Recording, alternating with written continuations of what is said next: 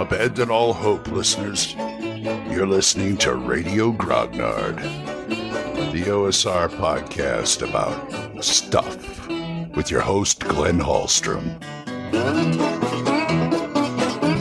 Hi, folks. Old Man Grognard here on this Friday. Sunny Friday. Oh, yeah. And I hope you're all doing well. You know, I kind of wanted to do a bit of a rant about 5E. Not really a rant, but, well, let's just suffice to say that I thought I'd made my peace with 5E, but I have a feeling in the back of my mind that I'm never going to make my peace with 5E. I'll always be a little uncomfortable with it.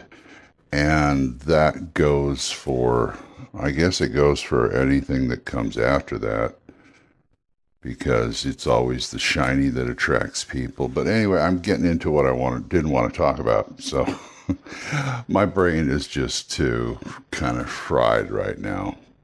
It's, waking up, and these are complex thoughts that I really don't want to deal with right now because I'm trying to wake up. So I wanted to talk about a memory, a game store memory, why I like older editions, things like that. And, when I was growing up, I didn't get into this hobby until I was about 22. And that was, to me, pretty late, even though it was around 81, which is a good time to get in the hobby. But I was a young adult when I got into this hobby, so I didn't have the experience that younger people did. Like I've said before, my first foray into role-playing games was first edition AD&D. And I think it was good because it still had that mystique about it.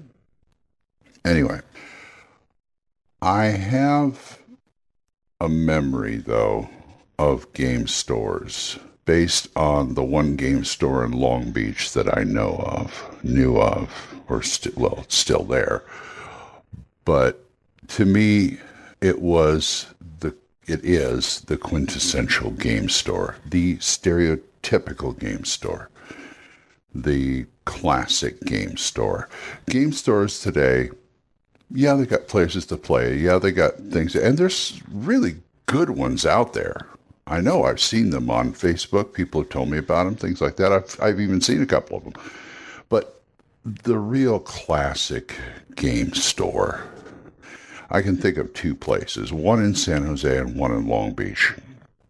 The first game store I ever been to was called The Game Table in Campbell, California, which is one of the suburbs of San Jose. That's where I got my first D&D stuff. And it was beginning of the 80s, and it was a good time. Now, games today, new games, and I'm not talking about indie games. There's some great indie games out there that keep it simple, but all these like 5th edition and Pathfinder, and I look at the stuff with the beautiful layout and the color pictures, and it really does immerse you into what they're trying to sell you, what they're trying to get you to play.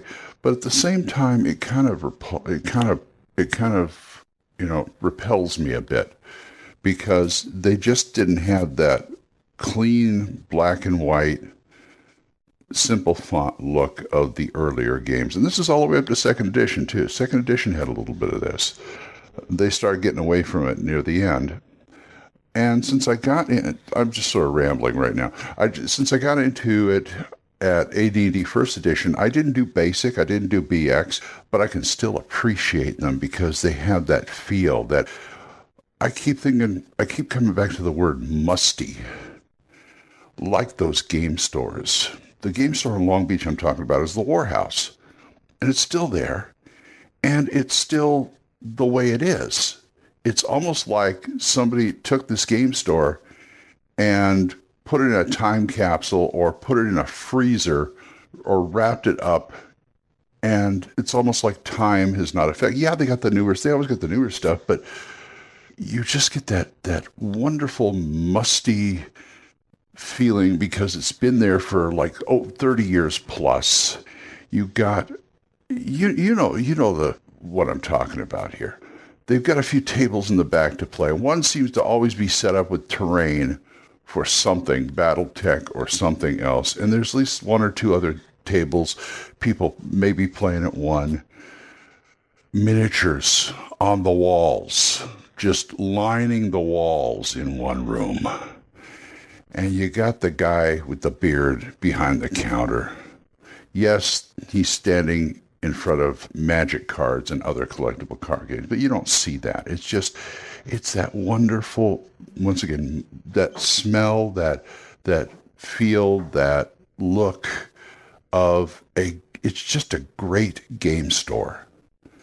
They do what they do and they do it well. Boxes of, like comic book boxes full of old game systems that they'll sell you if you want them. I found some real treasures. That's the store I started my Judges Guild collection in, as I've told people many, many times before about it. And it's just a wonderful place. I can't remember the guy's first name, but the guy who ran it his last name was Lucky.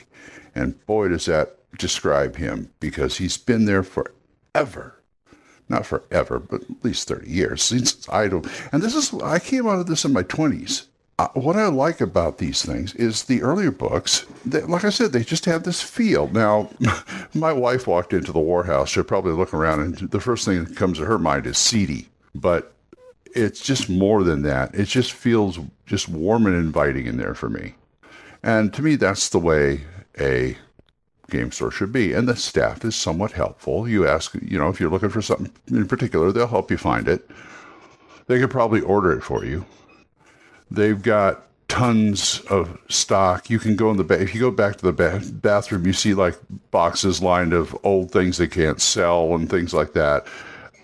You sit down at the table, well-worn tables. They're still sturdy, but they're well-worn. You open the books, and it just comes rushing back to me. It does. Those early days I played AD&D, and it's just a wonderful. This is what I get out of the old school. It really is. I pretty much I rated on a regular basis. I used to rate on a regular basis half-price books, because I was getting those same kind of books there. People were selling them off, and I was buying them. Boy, was I buying them. And that's how I got my collection of books. Now, I like the indie scene these days, because I'm not quite getting the same feel off of it, but a close feel, because these are all labors of love. They don't have the production value of, say, a Pathfinder or a WotC D&D game, but at the same time, they do some bang-up stuff. Like I'm reading The Dark of Hot Springs Island right now. Beautiful book. The Midderlands books, Avamere, things like that. They just have that feel. I remember walking to the Warhouse, and I just wanted to rummage through their back stock, which you can do because they're all in like comic book boxes. So I rummaged through, and I find this old copy of basic D&D Moldvay Cook. I mean, this thing looks like it had been sitting on the floor of somebody's car for about a year, and everybody's been stepping on it and pouring stuff on it. But I knew it hadn't, because, and they wanted $4.95 for it. I didn't have basic. I think I had a copy of Expert, but I didn't have basic.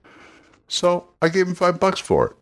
I brought it up to the counter, and I remember walking up to the counter, and the guy behind the counter, he looks at me and goes, "You want this?" And I said, "Yeah, I want it." "Okay." And he rings it up. But I opened it up, and I could see the love in it. I could see this thing has been played, and this is why it looks this way. It may have sitting on somebody's car, the floor of somebody's car. I don't know. But I can tell it's been played and played and played and loved and played and loved. And so I just kept it. I got a nicer set of BX later that I had, like Errol Otis and Zeb Cook and Steve Marsh signed the Expert one, and Errol Otis signed the covers. I bagged them, and I just hang on to them. And if I'm going to use BX, I've got the two books. The red one finally fell apart, and the blue one wasn't in too good a shape either. So I managed to put them in. I put them in binders because remember they were pre-punched. I put them in binders, and I use them that way, or I use Labyrinth Lord because once again, the clones, a lot of the good clones have that feel to them too. Because Labyrinth Lord has it in spades, Swords and Wizardry, not so much, but still you can tell the source where it came from, and you get that feeling. But I remember looking at this and going, this is great. I love this. And, he said, do you want this? I said, well, I can still read it. Yeah, I want it. There's nothing missing out of it. So, yes, please. So that's what keeps me coming back to the OSR. It was just, I feel like it's a race memory. Yeah. But that's pretty much where it is with me.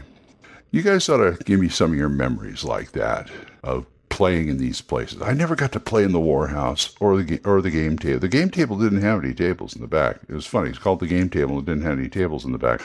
But I never got to play in the Warhouse, and I kind of regret it. But you guys can tell me about these memories you have, because they're all valid, and I'd love to hear about them. What keeps you going back to the OSR?